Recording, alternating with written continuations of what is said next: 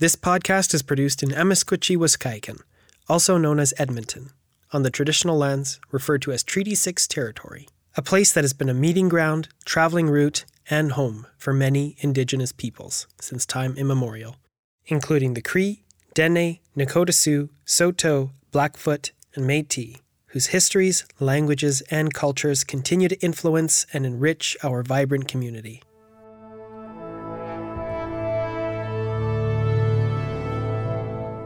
Welcome to ESO Offstage. I'm your host and ESO double bassist, Max Cardilli.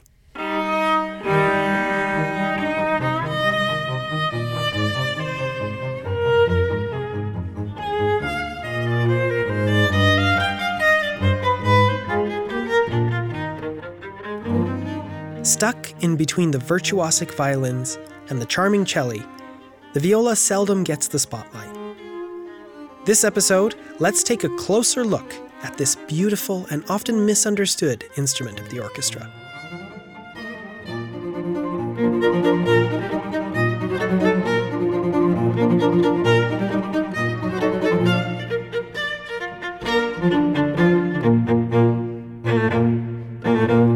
I sat down at my computer, went into Google, and typed, "Why is the viola?" to see the most frequently asked questions about this instrument. Google suggested questions like, why is the viola a joke? Why is the viola made fun of? And the most searched, why is the viola hated?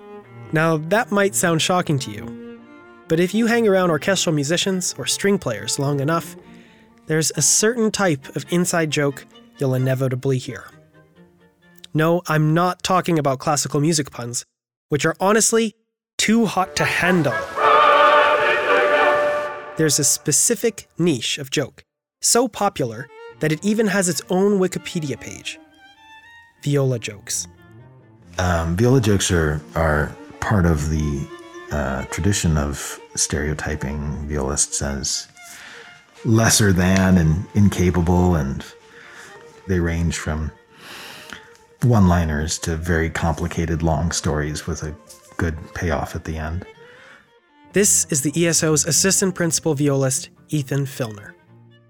I went to a restaurant and I left my viola in the backseat of my car. When I got back to the car, it had been broken into. The back window was shattered and there were two violas in the back seat. Probably my favorite is this. So the scene is in an orchestra rehearsal. The conductor is doing a run through of a piece and has to stop suddenly because the last chair violist is sobbing uncontrollably and is not playing. The conductor's like, "Maurice, what's the problem?" And Maurice responds through his tears, "The oboe player has detuned one of my strings." "Well, fix it and let's get on with it." And the viola player, through his tears again, says, "He won't tell me which one."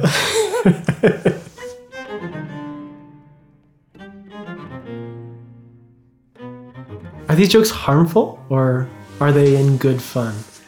Well, I think they're in good fun. Like when someone tells a viola joke, they're not telling a joke about you. They're just telling a viola joke. The viola has long been much maligned for a number of reasons. Primarily because it's usually, as the inner voice, kind of hidden in the music and it's not spotlighted. There aren't a lot of really famous and popular viola concerti that help players shine and show off what it can do. But I've come to really love being surrounded by the other voices sitting in front of the brass or in front of the percussion or in front of the winds that are adding so many layers of music to blend with. I love being in the middle of it physically and musically. Viola jokes. Oh, man. Here's ESO principal violist Keith Ham. Well, I was never particularly offended by them. I've seen people get their nose at a joint when they hear a viola joke, but it doesn't really bother me. What's the only thing a violinist can actually do better than a violist? I don't know. It's play the viola. And I like it because you get to laugh a little bit at the violinist too, who's stuck in their room practicing 8 hours a day and never actually getting proficient at anything else in life. After our, modest amount of practice time, we still have a chance to work on the car and, build a deck and learn to play a sport and. Well, why is the viola the butt of so many jokes? The idea of a dedicated viola career is relatively new, I think, to be that focused on it as its own instrument. There was a time when there were a lot of violinists playing the viola, and that was what you heard, and maybe they didn't spend that much time working on it. And for me, the viola is a lot harder than the violin. I always think it's kind of like the violin is a Ferrari and the viola is a pickup truck. I mean, that's just the way it is. It's bigger, the strings are thicker, and it's more to move around. The viola maybe doesn't have power steering or something like that. It's just, it makes it more challenging, I think.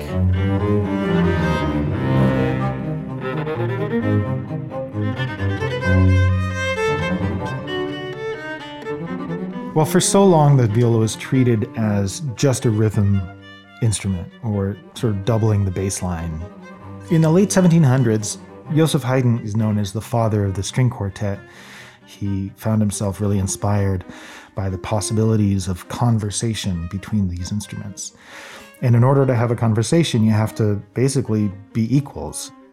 His experiments with the form were inspired by progressive reforms of the day, with Franz Joseph, the Emperor of Austria, relaxing censorship and encouraging free speech in a different way than people were used to.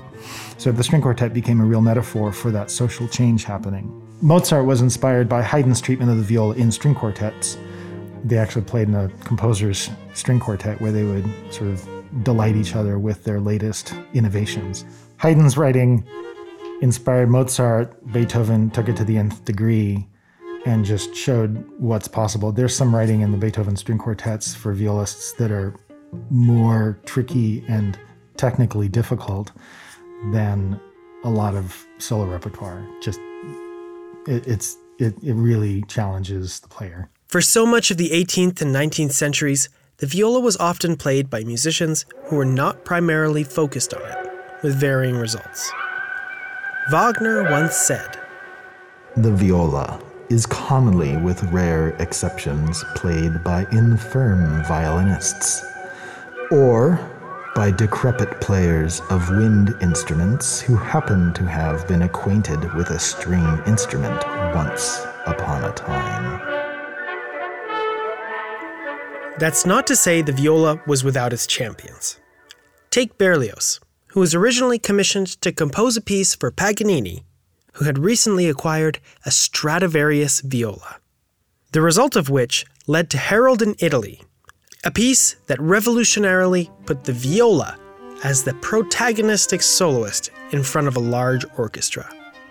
Despite the growing presence and demands of the instrument in the mid-late 19th century chamber and orchestral music, the status quo of who should play the viola remained vastly unchanged. Berlioz lamented this, saying, "It is an antique, absurd, and deplorable prejudice that has hitherto handed over the performance of the tenor part to second or third-rate violinists. It is to be regretted that there is no special class for the viola. This instrument, notwithstanding its relations to the violin, needs individual study and constant practice if it is to be properly played." It took until later in the 19th century for the idea of the viola as requiring its own formalized instruction to take hold. For example, the Conservatoire de Paris, which opened in 1795, offering violin and cello instruction, did not add viola to the curriculum until 1894, almost a century later.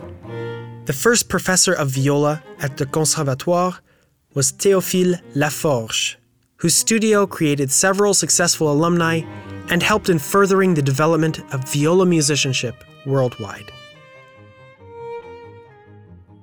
Whatever truth there was in viola jokes throughout history, it's not really there anymore. The level is so high in conservatories and in professional orchestras. I mean, you think about the viola section we have, like here, it's fantastic. Like, maybe we make jokes about violas because they often represent kind of these funny characters in opera and on the symphony stage. I think of the personalities, Sancho Panza in Don Quixote, the big Strauss cello concerto is that. I think about Mime in Siegfried and all those ring operas. You have to have, for some reason, a member of the band that is the butt of the joke. And right. In rock bands, it's the drummer, and I've heard in bluegrass bands, it's always the banjo player. I don't know why. Like, you go to bluegrass festivals, there are banjo jokes, and so we need that in classical music. So okay. Well. Who else is it going to be? Maybe it's just also because we have the best sense of humor. So Yeah, totally. when I go home to Rosebud, where I'm from, people sort of know me. Oh yeah, Keith, he plays the violin, and oh yeah, he plays something else too. And actually, yeah, it's sort of like a violin. It's a little bit bigger, and here it is. And Many mistake the viola for the slightly smaller violin, which is understandable. It's similarly shaped, it has 4 strings, it's played with a bow, it's held on the shoulder. It's made even more complicated by the names given to these instruments and how they have changed over time. The word viola, or viol, in 16th century Italy actually referred to any bowed string instrument. And there were a few different families of these evolving over a long period of time. There was the viola da gamba family, gamba meaning leg in Italian, which you play between your legs. These came in all sizes and registers, the largest of which evolved into the modern-day double bass. They were typically fretted, flat-backed, tuned in fourths, and had 6 or sometimes more strings. Then there was the viola da braccio family, braccio meaning arm in Italian, so the bowed string instruments which you play on your arm. These did not have frets. The backs were arched, they were tuned in fifths, and they also came in a variety of sizes and registers. There were some lesser-known instruments in this family, like the viola d'amore, the viola di spalla, and the arpeggione, which actually shares characteristics from both families. But the most common included the soprano instrument named the violino, or the small viola, what we now call the violin. The tenor viola, which fell out of popularity somewhere in the mid-18th century, and the bass instrument of the group, the violoncello, meaning little big viola in Italian, which actually evolved into the modern-day cello. And finally, the alto viola, which has evolved into what we now call the viola. And it continues to evolve to this day as both players and makers try to find the solution to a fundamental challenge. If you think of a violin, the size and shape was standardized hundreds of years ago. At some point, they figured out what all the dimensions need to be to maximize the vibrations and projection of that sound that it creates. Every viola is different from the next. There is no standard size. The shape has been experimented with a lot, especially in recent years, because it's fundamentally the wrong size for the notes it plays. What do you mean by that? So the register of a viola is 1 octave above the cello, and thanks to physics, we should expect a viola to be half the size of a cello in order to play the 1 octave higher. But if you think about half the size of a cello, like, it's too small to play sitting down, but it's too big to play holding it under your chin. So viola makers have had to experiment with getting the viola as small as possible to play, but also as big as possible to get the right volume of air vibrating to maximize the projection so that you've got as powerful a sound as a violin or the cello so that it can compete and work in the balance. 17-inch or longer violas are really heavy. They're stretching your arm out too long. Like you can play it, but like not for too long. So there's this cost benefit analysis that you do when you're looking at an instrument. Does it sound good? Or can I hold it? Can I hold it long enough to practice so that I can sound good? The fact that the viola isn't standardized provides an exciting opportunity for luthiers today and throughout history to be creative and innovative in trying to solve the puzzle of resonance versus playability imposed by the register. Like an ergonomic viola design by luthier David Ravinis, which looks like it's straight out of a Salvador Dali painting. The end result of all this experimentation is every viola sounds totally different, very much like we all sound different as we talk or sing. I think violinists, violists, and cellists all try to lay claim to like their instrument is the most like the human voice. I think the viola is most like the quirkiness of the individuality of human voices. You know, every time a violist meets another violist, it's like, oh, what's your instrument? It's really interesting because they're going to sound different. They're going to look different. So it's really magical when you can find a viola that is big enough to sound big and light enough, or, you know, it feels right under your chin, on your shoulder, and it speaks really clearly. And if you're lucky, has a special color quality that you might sort of fall in love with, and it becomes your voice.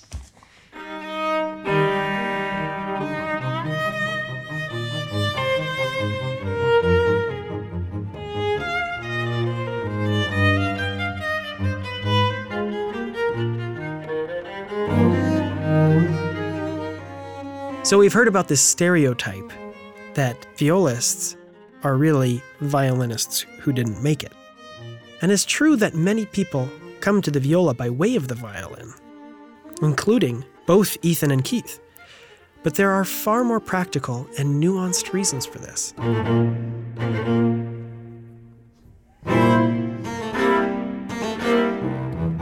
Going back to this imperfect proportions of a viola, if you're a little kid trying to start playing, you might love the sound of a viola that you hear on a stage somewhere, but if you get yourself a half-size viola, or if you get a violin, string it up like a viola, it's just not going to work right. Smaller sized violins are much more likely to feel satisfying while you're learning how to play. It's just so much easier to learn the basic techniques and to get further with it faster, and then transfer those techniques to the larger viola. We know the viola sits in an odd register for its size. And on the topic of register, different instruments use different clefs depending on their register. A clef is kind of like a legend on a map. They're marked at the beginning of every line of notated music, and they indicate what notes the lines and spaces refer to. If you're familiar with piano music, you'll know that the right hand is often written in the treble clef, and the left hand is often in the bass clef. But there are other clefs too. The middle line of the alto clef, for example, is middle C, which falls exactly between the treble and bass clefs. And the viola is the only instrument in the orchestra that uses the alto clef. It's the main stumbling block for violinists actually picking up the viola. If you play the violin, if you're a young person, you play the violin, picking up a viola and learning to read the alto clef and taking on that role in your string quartet or in your youth orchestra, it can only be a good thing. It's like the challenges associated with the size of it, all of those things I think they'll help your violin playing. That's what I've certainly seen. The viola, I think, is more of an ensemble instrument than the violin. I think it's more dependent on a shared ensemble experience. And so I think when you're starting out, it'd be great to play chamber music and orchestra immediately, but Unfortunately, that's not usually the case. Mostly it's kids scratching away by themselves with their parents and a teacher. And so the violin, I think, lends itself a little more to that. You wouldn't sign your kid up for soccer lessons and make sure that they're practicing 40 minutes a day soccer by themselves. That wouldn't make any sense. And I think that's actually kind of what we do. We are playing a team sport as orchestra players and as string players especially. There's not a lot of concerto repertoire, unfortunately. I don't think the viola is maybe quite as well suited to the concerto stage as the violin or even the cello. But How come? well, you know this as a double bass player. We share this in common. We have this kind of funny instrument that's slightly too small. And I think that gives our instruments a really special character. It puts them at a disadvantage as far as concerto playing and projection, but it has a really special voice. And the best composers are composers that really know how to make use of that as a color, whether it's in a string quartet or an opera pit or a symphony. Part of what has fueled the viola jokes is what gives the instrument its incredible character. Many famous composers played the viola, including Bach, Haydn, Mozart, Beethoven, Dvorak, Mendelssohn, Britten, Hindemith, and the list goes on. They also knew how to utilize its voice, which is often described as being rich, melancholic, even chocolatey.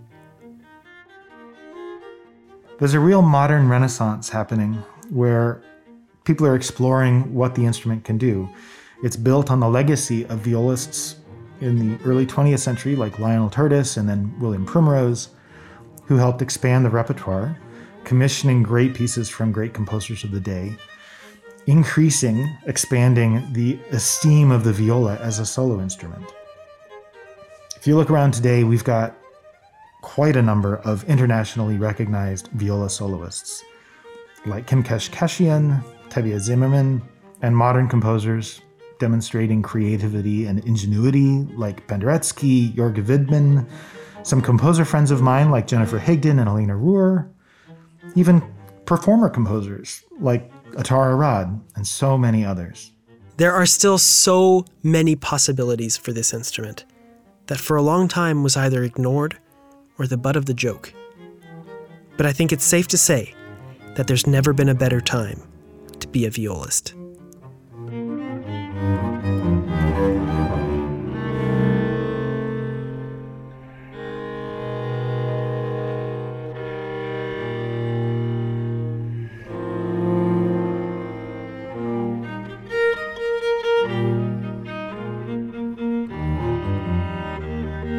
Ethan and Keith have compiled some Spotify playlists to showcase some great examples of music written for the viola. You can find those, as well as links to other resources in the show notes, or find it on our website. This episode, you heard Keith Ham and Julie Hirish performing Beethoven's Eyeglass Duo for violin and cello. Thank you to our wonderful guests, Ethan Filner and Keith Ham, who shared their time and voices for this episode. With this being the last episode of Season 1, we'll take a short break over the summer, and we'll be returning in the fall. Thanks to all of you who have been listening in this year, and a special thanks to all those who helped make this happen behind the scenes. I truly appreciate it. And if you or your kids are looking for some fun activities this summer, you might consider the Winspear Center's Sensational Strings Summer Camps, which offer kids ages 6 to 12 the chance to learn and play a musical instrument.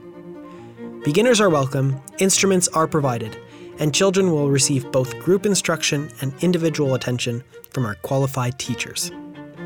For more details, dates, and how to register, follow the link in the description or visit our website. And if you are a musician yourself looking to tune up your skills, July 7th to 11th, the Rusty Musicians Summer Camp at the Winspear Center pairs ESO musicians and other pros with adult campers for 5 days of classes, rehearsals, sectional instructions, all leading up to a performance on the Winspear stage. You can follow the link in the show notes or visit winspearcenter.com/rustymusicians to sign up. And don't wait, because some instrument categories have already filled up. And lastly, the Youth Orchestra of Northern Alberta will be holding their 8th annual Road to Joy fundraising concert. It will be live streamed on the ESO YouTube page on June 8th at 7 p.m. So make sure to save the date. Everyone is welcome to join the celebration, and you can find more information about how you can support the program at winspearcenter.com. This episode was produced by me, ESO double bassist Max Cardilli. And if you want to connect with me about the podcast, you can write to eso.offstage@winspearcenter.com.